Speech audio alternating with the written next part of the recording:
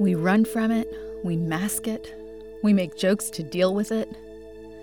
We hide from it in alcohol, in beautiful houses, in fancy cars, with drugs, with impressive degrees, with the perfect life. What are we running from? Reality. Jack Welch said, "Face reality as it is, not as it was or as you want it to be." Welcome to the Vanessa Landino podcast. I'm your host, Vanessa Landino, and welcome to the second part of 10 Unavoidable Truths. These are 10 statements of fact about our mental and emotional health that, in my experience, this is just my experience, we struggle to accept. These are the 10 statements. I racked my brain. I came up with a lot more than 10, but I sort of teased it down to just the 10 that I thought these are the ones we don't want to face. These are the ones that cause us the most trouble in our growth, in our relationships, in our enjoyment of our lives.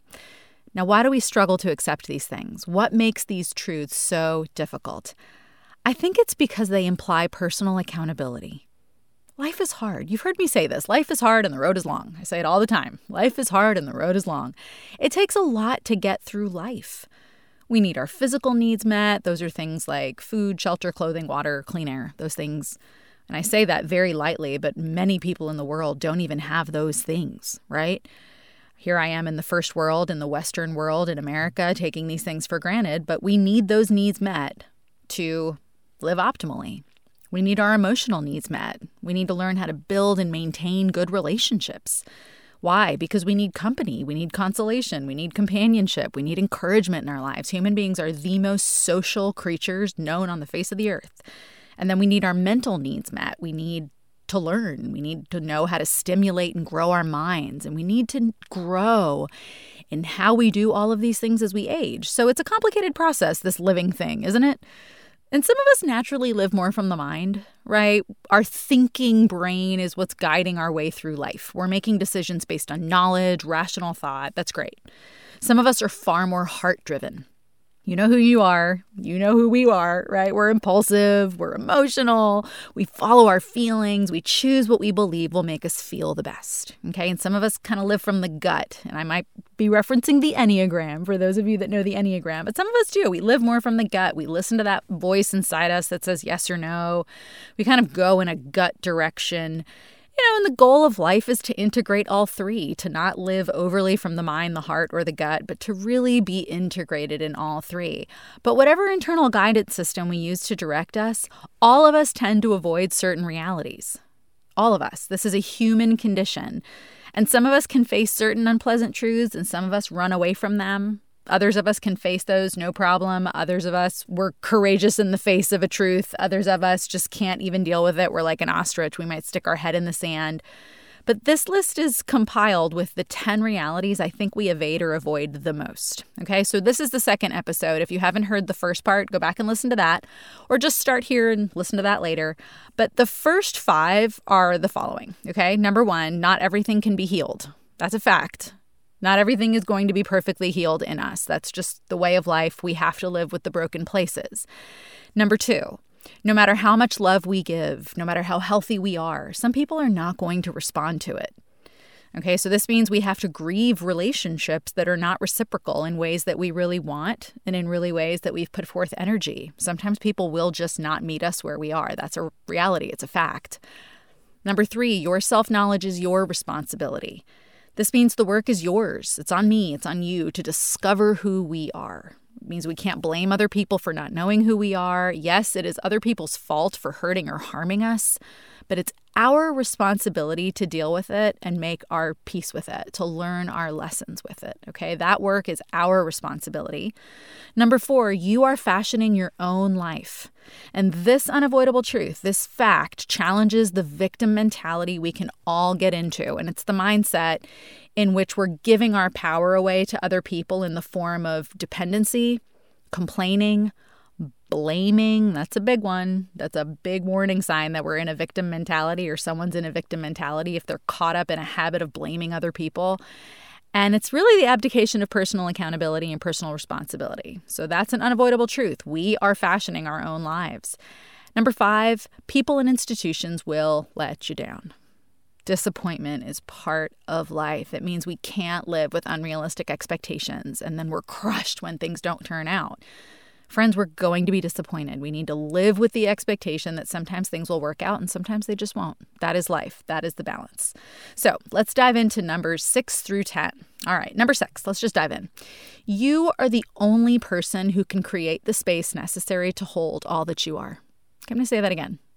You are the only person who can create the space inside you necessary to hold all that you are.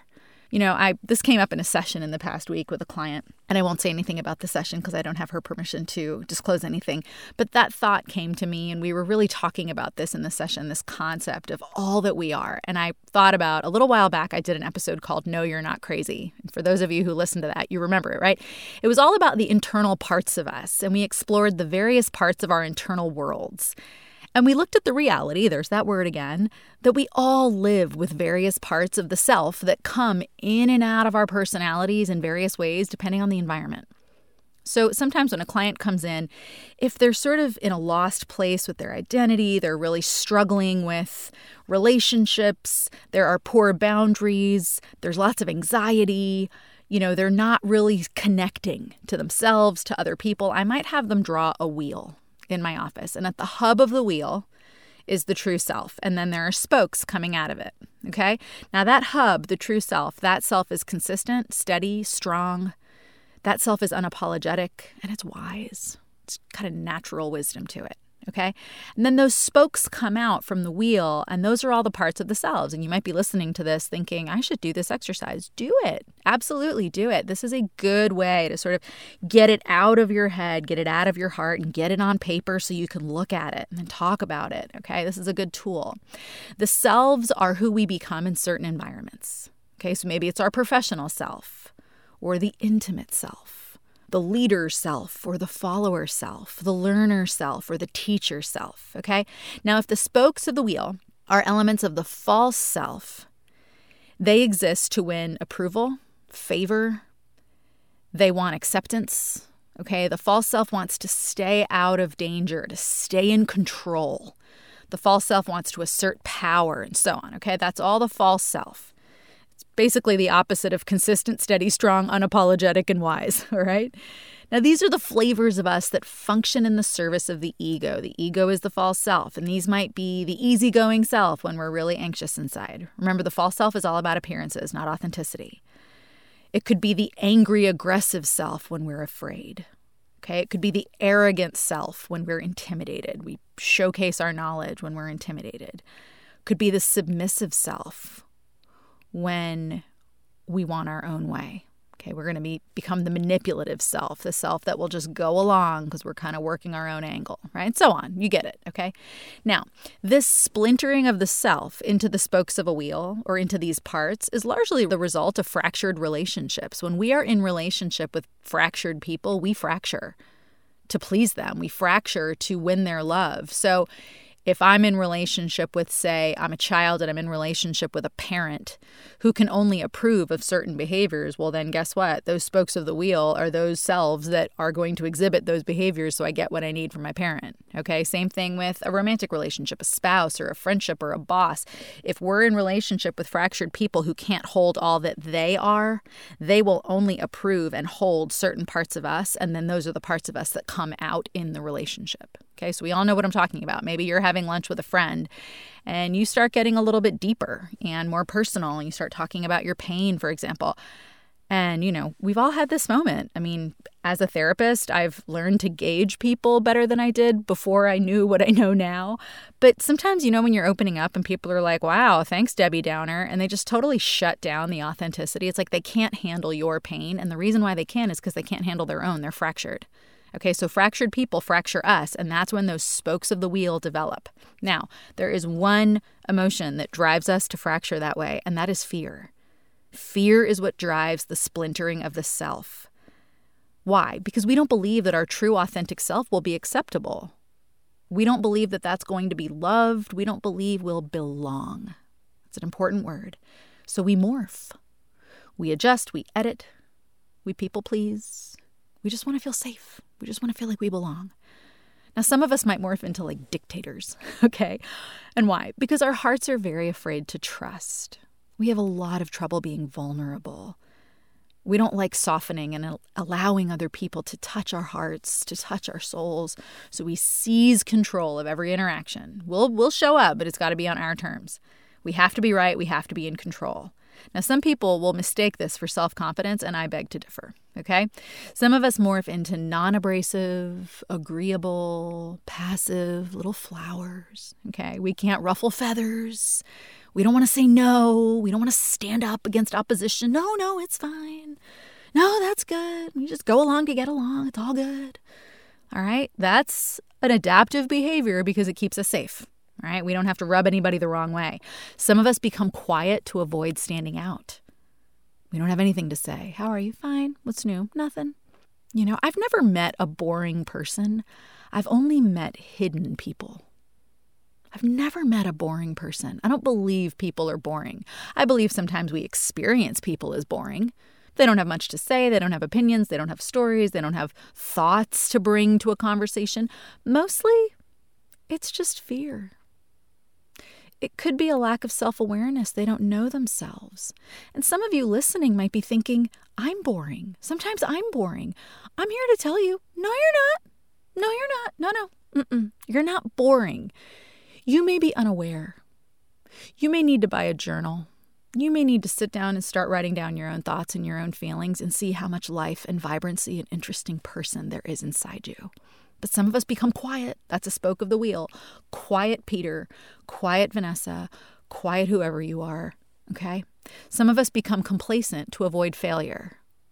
So good enough is good enough, and we don't want to stick our neck out, and we don't want to take chances. We don't want to take the risk, so we don't face criticism or ridicule, so we're just complacent. No, it's all good. I'm fine. It's all good. And really what it is just a fear of failure. Some of us become egotistical and proud to avoid looking inadequate. Okay, we puff up, we get louder, we get bigger, we got to showcase all that we are. Some of us become mini professors, experts at everything. Why? Because we can't handle emotional vulnerability. We avoid connecting with brokenness, through the heart. The heart's too messy. Knowledge is neater. It's all binary. It's either true or false. And we avoid humanity. So we have all these parts, right? The powerful part, the vulnerable part, the spiritual master, the part of us that's like innately beautifully connected to the world. We pray, we hear our voice, we connect in nature. We have the innocent child in us. We have the wise leader who can rise to an occasion and lead others. And then we have the curious student in us who just sort of sits at the feet of other people and learns. There's so many parts. All of them are just amazing. So now let's talk a little bit about what we call the shadow, okay? This term was coined by the Swiss psychiatrist Carl Jung, and it refers to the parts of the self that aren't as healthy, maybe not as presentable, as acceptable, or maybe as likable as the other parts of the self. Now, I want you to think about the shadow like this. Think about a plant that's placed in front of a window, okay? Now, this plant really needs sunlight to thrive, and the parts of the plant that get the most light are going to be robust and green, brimming with life, just beautiful, shiny green leaves, okay? Now, if the plant thrives in sunlight, the parts of the plant that aren't getting the light are going to be where? In shadow, okay? And as the leaves are in the shadows, they're not getting the light that they need. They might look sickly, discolored, maybe not as healthy as the parts that grow up in the light. This is a good analogy for the shadow self, and it's going to help you understand yourself and how the shadow emerges in each one of us. Because the shadow is not a place of shame. It's a place that didn't get enough light. Okay? That's true of every one of us. The shadow is comprised of the parts of us that grow with less love than is needed for healthy development and optimal functioning. Once again, the shadow is comprised of the parts of us that grow with less love than is needed for healthy development and optimal functioning. Not less attention. That's different. Less love. Okay? It's like if you go to the gym and you lift weights and one muscle group you work really hard, but another one you don't. The strength is imbalanced. The body is actually not in balance. Emotionally, we can be out of balance in the same way. The parts of us that are more fearful, and that might mean more timid, more unsure, but it could also mean more aggressive. Remember that the root of aggression is fear, unhealthy aggression. That root is fear. Could be more people-pleasing, more frozen, more intellectual, more unavailable. This is the shadow self. It's the part that didn't get the love and the light that it needed, so it grew up in the shadow. These are the parts that we hide from others, even from ourselves. We don't want to admit to anyone. No one. Least of all ourselves, how fearful we are.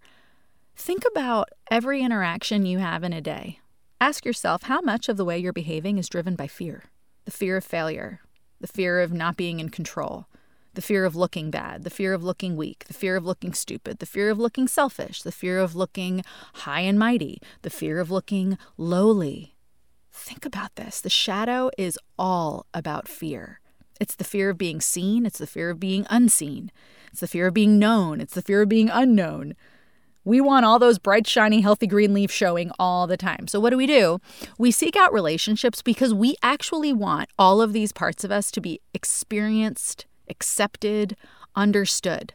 Okay, we bring our hub and all the spokes of our wheel to another person in relationship. And we want that person to see all of us and accept all of us. We want them to know these parts of us with gentleness, love, wisdom, knowing. We want these parts of us to even be dear to other people. We want that kind of acceptance, right? And this is undergirding our drive for companionship. Friends, it's largely about acceptance, and there's nothing wrong with this desire. But here's the unavoidable truth. You need to be the person who can hold all that you are. Both the false parts, the authentic parts, the healthy spokes of the wheel, the unhealthy spokes of the wheel, the shadow, the health, all of it. They are who you are. And when we look to other people to see us and validate and hold all that we are on the road to forming codependent relationships. I'm going to say that again. It's important. When we look to other people to see us and validate us and hold all that we are on the road to forming codependent relationships. Why? Because we're asking our partner, our friend, whoever it is, we're asking someone else to give us the acceptance we cannot give ourselves. We are shoving these unlovable parts of ourselves into another's arms, into another's lap, and effectively saying, here, you love him, you love her. I can't do it. I can't hold all of this. You do it. But we need to be the one. There's a lot to us. Now, this I'm sharing with permission, okay? Just the other day in therapy, I was discussing this very thing with a client. And he shared wisdom that was staggering in the moment. I just stopped dead in my tracks and looked at him and thought, my goodness, you get it. Okay, so here's what happened. We were discussing all the parts of the self that appear in relationship in different scenarios, the intimate parts and how all these parts come out with a partner, but they don't belong to the partner. They were in us to begin with. Okay, so I have this piece of artwork in my office, and it's my favorite piece of artwork I've ever had. Ever in my life, really. And I actually got it at a very broken time in my life, and I picked it out with someone who was a very toxic relationship. But that artwork has still meant so much to me. And it's just simply a wooden board. And it's sort of like a textured white, creamy board. It's just white. And then stenciled or written on the lower right-hand side, it just says, know thyself. And I saw it in a home goods store. I think it was Bliss in Nashville, if y'all have been there.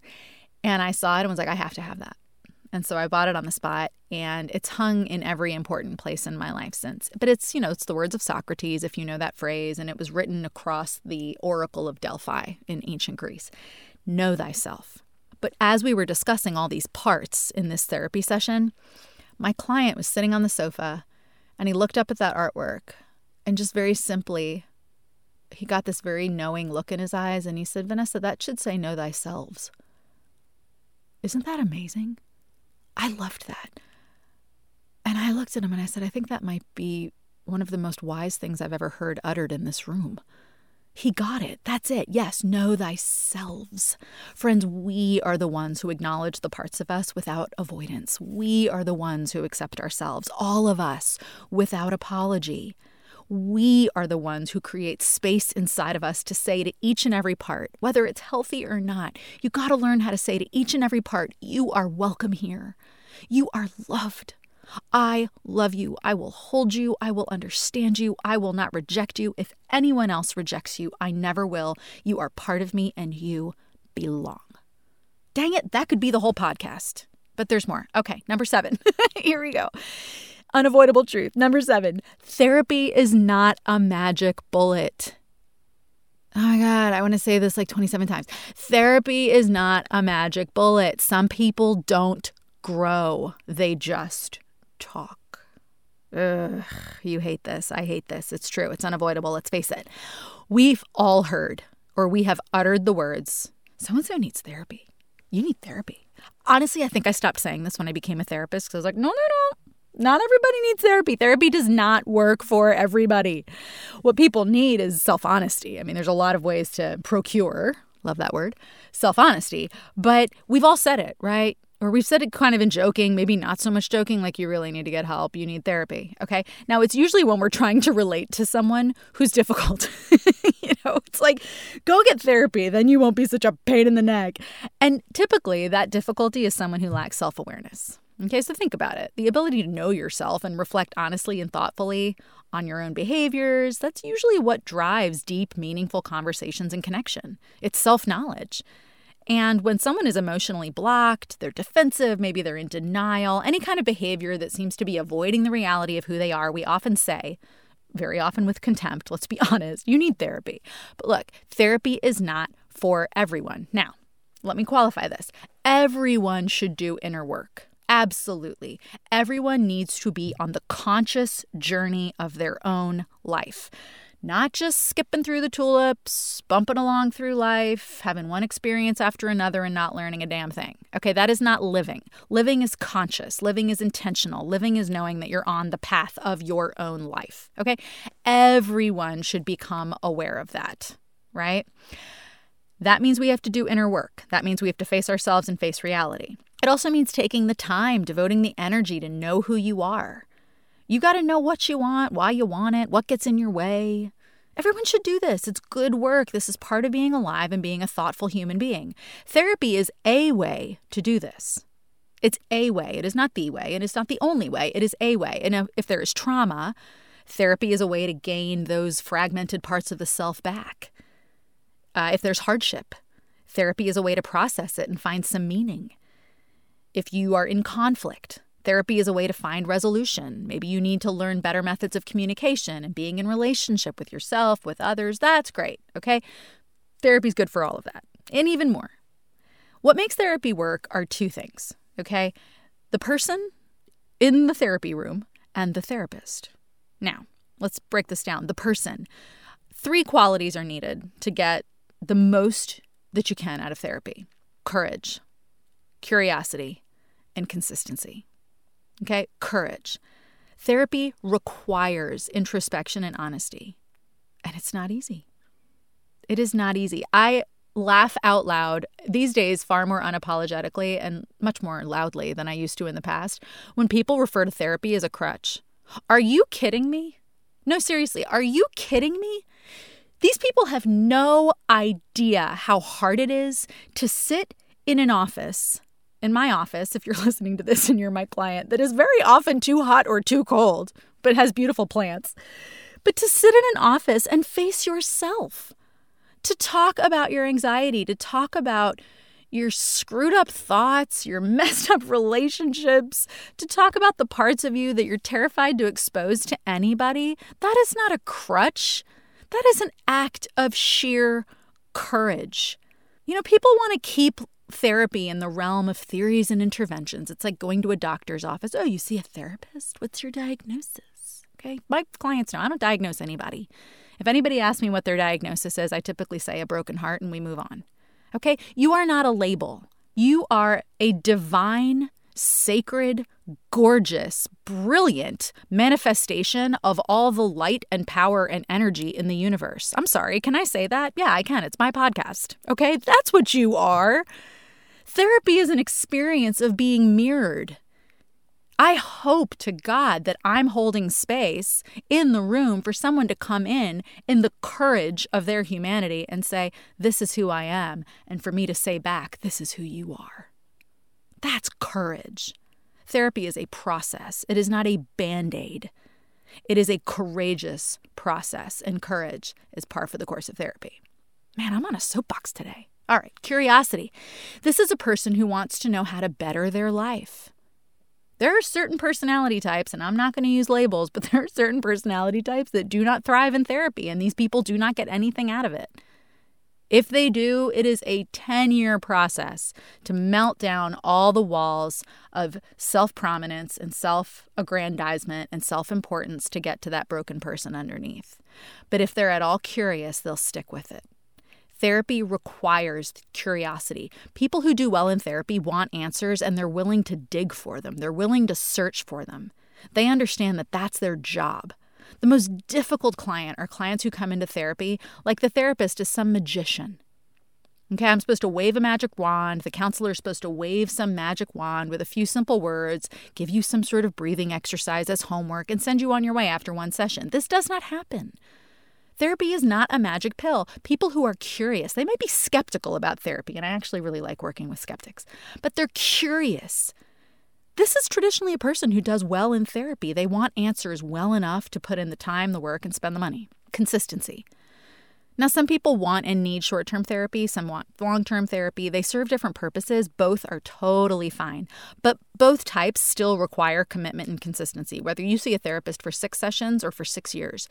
You have to show up. I can't help. No therapist can help or heal someone who doesn't trust them.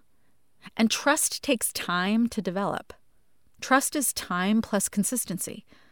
So the relationship in therapy is what's helping the client heal. They have to trust the therapist. And for that trust to develop, they got to show up. These are a few factors that help the process to be effective. Okay? Courage, curiosity, consistency. Now let's talk about the therapist. All right, the therapist. Let's look at a couple of qualities that make a therapist good at being a therapist. Empathy, experience, eagerness. Okay? Empathy. This is a no-brainer, and it is non-negotiable. Empathy is what allows the therapist to enter not just the room with you as a client or any client, but the space, the energy. This is what gives us the feeling that we desire so badly, which is that we aren't alone. Empathy fills in the space between two people with humanity. There's shared feeling, there's shared experience. This goes well beyond wanting to do good, wanting to help people. A lot of people get into this field because they want to help people. That's a great, great reason to become a therapist. Wasn't necessarily my reason to become a therapist, believe it or not. If you want to know about that, you can ask me about it. But I didn't have that sort of do-gooder, like, oh, I just want to help people. It was sort of like I have just emerged from battle and I am more whole on the other side. And I want to walk with people through the same journey. So I guess you could say that's helping people, but it went a little bit deeper than that for me. But the empathy, okay, back to the empathy. It's about sharing brokenness, sharing humanity. And in that shared space, in that simple presence of empathy, healing takes place. Okay, experience. Now, I don't mean experience in the field. I don't mean 10 years, 20 years, 30 years a therapist. I don't mean that. I mean this. Hear me. This is so important. It is experience with their own pain. Therapists are not made in the classroom, and they are not made in the chair. They are made on the sofa. Every good therapist has done their own work. They have faced themselves, they have danced with their own demons, and they have figured out a way to do that without breaking apart. Now, a therapist who has not been on their own journey can only take you so far. Good therapists were good clients. Good therapists are good clients. They've been in both roles. I can't tell you how many people I sat with in graduate school who had never been in therapy. And I remember thinking to myself, I probably said this out loud and I'm sure I made some enemies, but I remember thinking to myself, how do these people know they want to do this for a living? This is really hard work. It's hard to be a client. It's hard to sit in the presence of your own pain. Try sitting in the presence of somebody else's and not wanting to rush in and mollify it. That is not therapy. Therapy is the ability to be in pain with someone, not push them out of it with intellectual ideas. A therapist has experience in their own life, deep and personal experience with their own process, and then eagerness. This is the passion that we have that we bring to the work.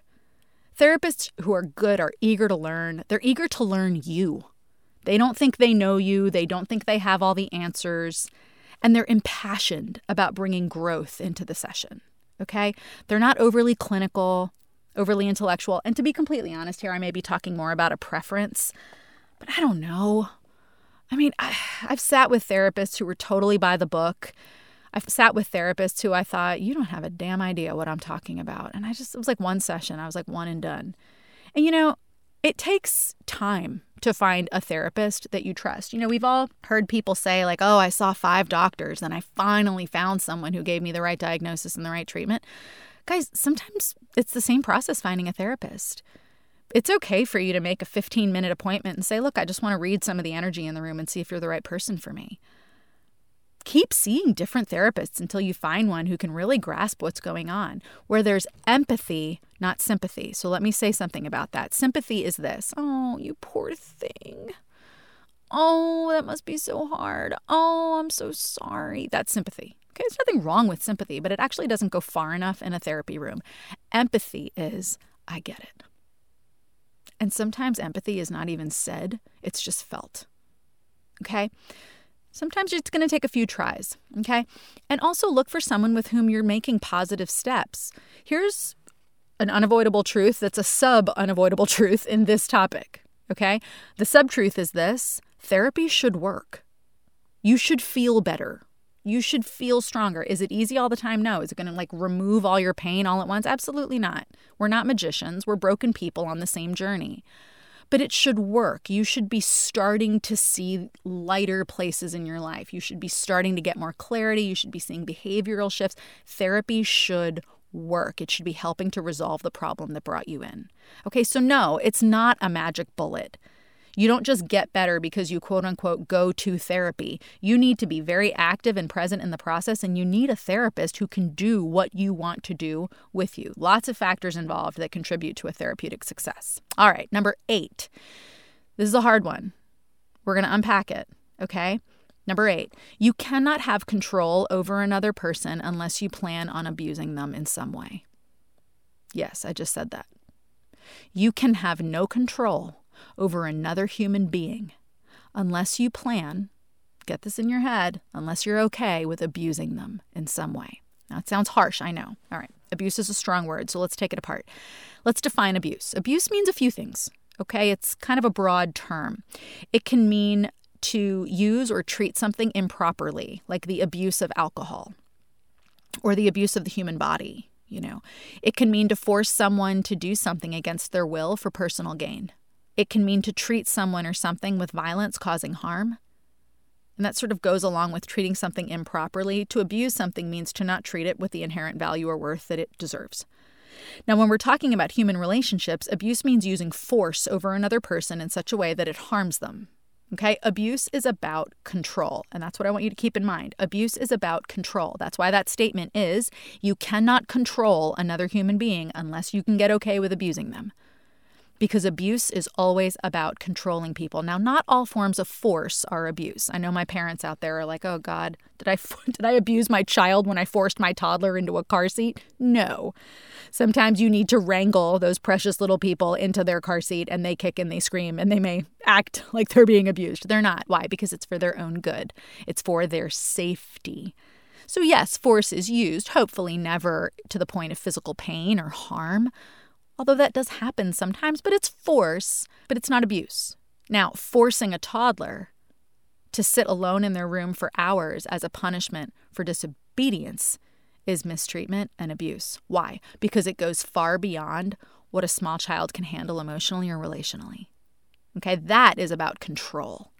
That's about punishing, making a child feel poorly instead of feel their consequences in a healthy way. So, likewise, as adults, when we are asking for what we need, when we're using our influence to affect the thinking of others, this is not abuse.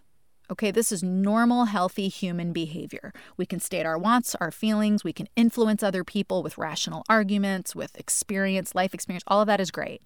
But when we get into relational tactics and strategies that are meant to weaken another person, okay, such as shaming, manipulating, insulting, punishing someone for certain outcomes that we don't desire, we are being abusive.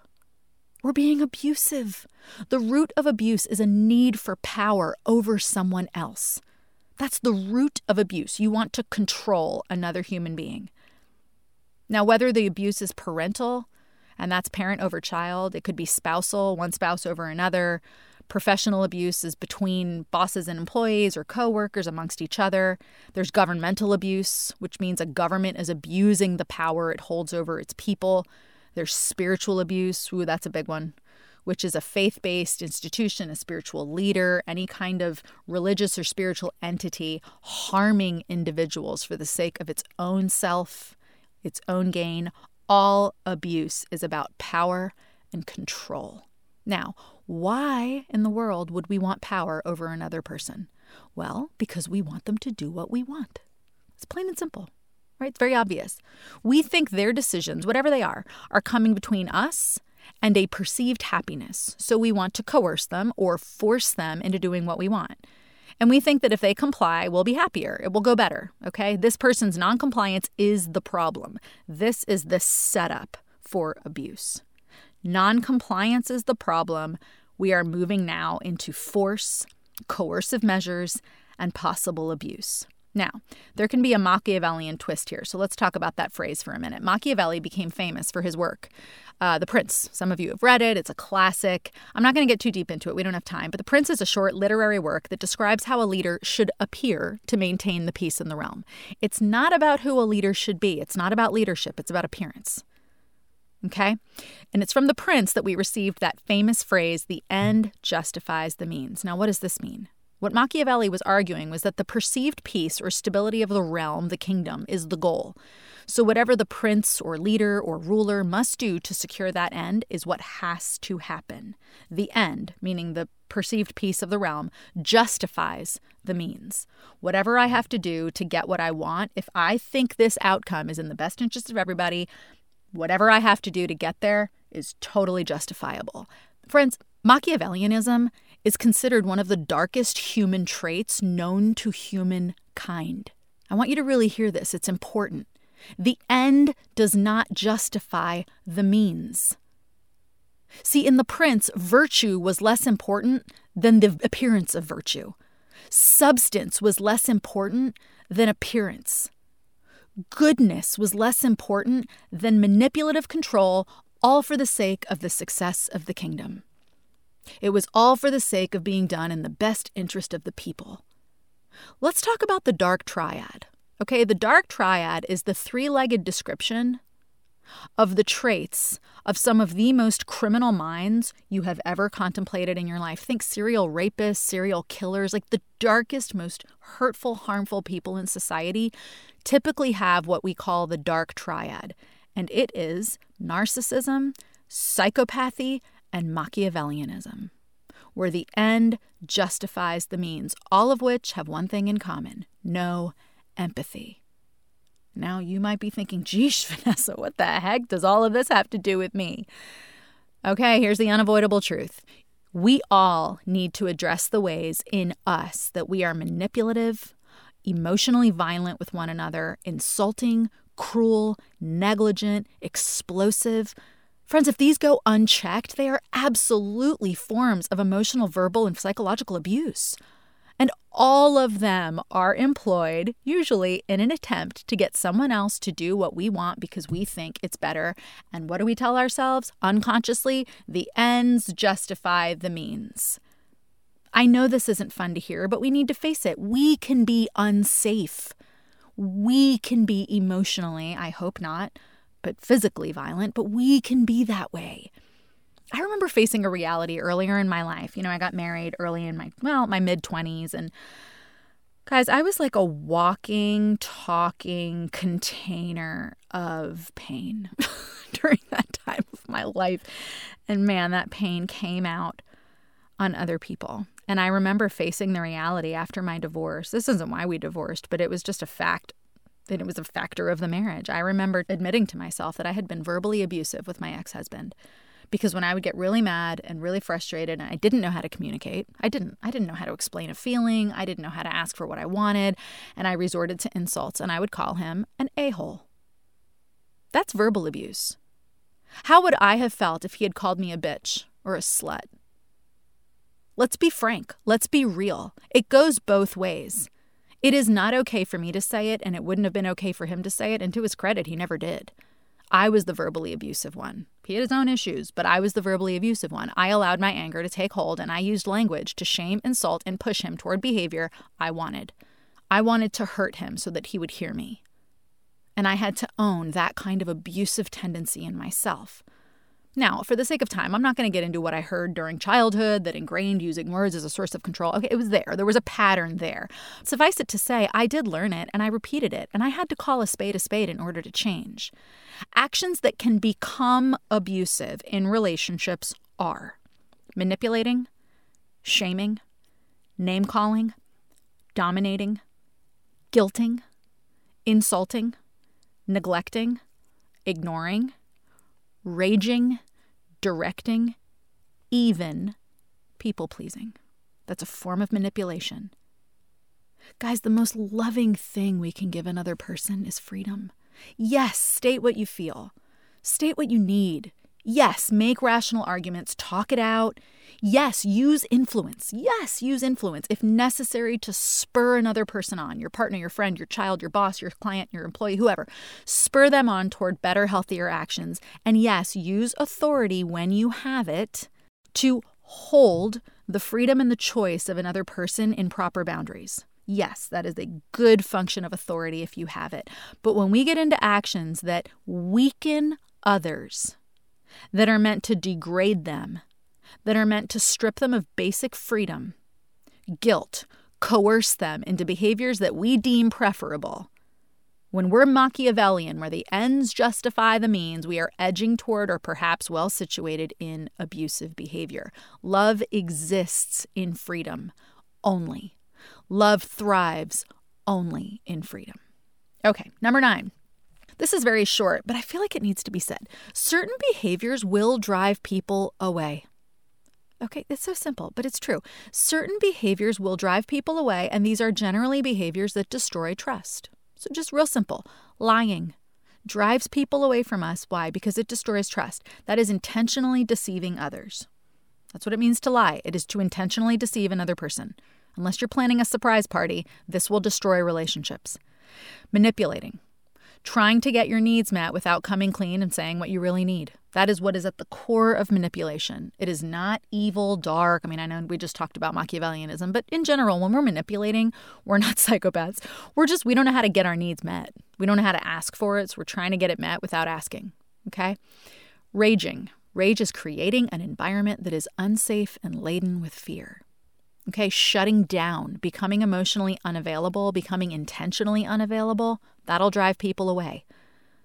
Gossiping, talking about people instead of to people. Impulsivity. What is impulsivity? Well, we all know what it is, but why does it ruin relationships? Because it's not thinking about the consequences of an action before we take it. And we're dragging everyone around us into the fallout of poorly planned decisions. That's impulsivity, and it destroys trust. So we can't be shocked or appalled or surprised when people turn away if we've acted in ways that break down trust. And we don't need to feel overly guilty or sensitive or beat ourselves up if we need to leave relationships where these behaviors are consistent and present. These behaviors destroy trust. Relationships are built on trust. So without trust, there's no point. Now, trust can be restored. It can be rebuilt to a point, but sometimes the rupture is just a bridge too far. And then all we can do is grieve the relationship if the trust can't be rebuilt. Now, forgiveness is always an option. Forgiveness is always appropriate. We have to let go, but we don't have to reinstitute trust. And when the trust is destroyed with behaviors like this, nobody needs to be shocked. Nobody needs to hang on when you don't trust someone for too long. It can't be repaired. No one needs to be absolutely floored that relationships end when they've acted in untrustworthy ways. Okay, it's a hard, but it's an unavoidable truth. All right, 10. Number 10. Here we go. Trauma, abuse, brokenness, hardship, mistakes, all the things that break us, my friends, all of it. All the other things that weaken us, change us, they do not decrease our value or worth. Say it again. Trauma, abuse, hardship, brokenness, mistakes, all the things that weaken us and change us do not decrease our value or worth. Let's talk a little bit about art, shall we? Okay. So All these famous works of art that you see in museums or you see pictures online, the Mona Lisa, Botticelli, Mondrian, whatever. I'm not an art history buff, but I love art. And from the classics to the modern masters, Picasso, all of it. The Renaissance artists, what's the word I'm thinking of? Monet. Some of you are thinking of it right now. Seurat. What are they called? Oh, it's going to drive me nuts. The Impressionists. Good. Okay, all of them. All right. Where do we get these pieces of art? All of these pieces have a story. They came from a private collection. Some of them were found in abandoned houses. How do we get them looking so good after sometimes centuries of existence that they're able to hang in a museum? How do they stay maintained? How do the colors not fade? Who's doing this? Who's maintaining the art? I promise this has to do with your mental health. Okay, the name of the person who does this is a conservator or it's a restorer. So the restorer is the really obvious name, the restorer of art. But the conservator is the person who is highly skilled, trained, and focused on one aim alone, to conserve, preserve, and restore valuable, sometimes invaluable works of art. Okay, so it's important for us to know that we restore art. We don't just let it go. When the Mona Lisa starts fading or, Van Gogh's, is it the Sunflowers, that beautiful painting? When that starts, we don't just let it go. There are people who are trained at not only preserving these works of art, but when something is found in an abandoned warehouse or a half burned down barn or a private collection that's been sitting in an attic forever, there are people who are trained to slowly, carefully, painstakingly restore, take off all the layers of grime and soot and whatever else is on it, dust from ages, restore the paint colors, restore it all back to the beauty of what was originally intended. And we need these works of art. Okay, I'm a lover of art. But we really need these stages in our history. We need the reflection of our story. So there's a gentleman, I researched this a little bit online, Peter Himmelstein, who is the paintings conservator at Applebaum and Himmelstein Conservators and Consultants in New York City. And he works for individuals and small groups. Okay, so he will restore personal items and then he'll restore, gallery art. And then big museums like the MoMA, the Met, the Louvre, El Prado, they all have their own people on staff, the best of the best, who maintain and restore that art in the museums. So I did some research on this. I thought, how much do people pay to have this done? First of all, I learned that people actually write grant requests, and there are grants given to restore art. This is funded, like on a national level, on state levels. There are organizations who are responsible for getting art restored. And Peter Himmelstein said that a small painting, just like a locally owned but a very valuable painting, that could cost $800 to $1,000 to restore. And then larger paintings, if they're damages, they could go up to $10,000 to $15,000. Here's the revenue of this industry. According to IBIS World, whatever this website is, they track all these things. Here it is. Here's the number of the amount that people spent. Oh, it was 2016 to 2021 was the stat. $900 million. To bring broken down, you know where I'm going, broken down, forgotten, neglected, damaged pieces of art back to their original state. $900 million. Now, let's talk about you. I'd like to think of therapy as a sort of practice of the conservator restorer of art. Therapists are skilled and trained to slowly, painstakingly, patiently, hopefully skillfully work through layers of hurt, pain, traumas if they're present, fears, the masks we wear, all of it to reveal the masterpiece underneath. Now, at no point does the conservator just stop their work because it's just not worth it. You know what? It's just not worth it. This piece, I don't know. I'm just going to, hang it up. No, these people believe in what they're doing. They're passionate about it. This is slow work. It takes time. Let me ask you a question. How much more worth the effort are you than artwork? How much more worthy are you of restoring and conserving and preserving than a piece of art? First of all, friends, I want to say this. Be your own conservator. Be your own restorer. The person you are underneath the layers. And it could be layers of depression, anxiety, mistakes, pain, trauma, issues, all of the stuff that covers us up. That masterpiece needs to be revealed. We need your story. We need your presence, your life to take its rightful place in the world of human beings. This is an unavoidable truth. You will learn your worth now or later. I believe that. And I do believe in an afterlife. And if you don't learn it in this life, you're going to get to the next life and realize that you were a masterpiece the whole time. But learn it now so you can live. All right, let's pause there. Facing reality isn't easy. No, it's not. There are many more unavoidable truths we could share. We each have them. I wish we had a roundtable discussion here. We would learn so much from one another. But if we can face one, we can face more. So I want you to ask yourself, which was the hardest for you to face of the 10? Why? I have a gut feeling that for a lot of you, it's going to be the 10th one. It's just human beings. That's just the way we are. And then I want you to ask yourself, what makes me run away from it? This week, talk with someone you know about this. Have a good conversation about the unavoidable truth that was the hardest for you to face and start facing it. We can do this together. So let's circle back to that quote. When Jack Welch said, "Face reality as it is, not as it was or as you want it to be," he was giving us a very real shortcut. Instead of learning the hard way, which is denying reality and then getting hit with it right between the eyes. That's the hard way. That's the school of hard knocks, right? Knocks right in the head. We can simply work on acceptance. Accepting reality is the mark of a very mature life.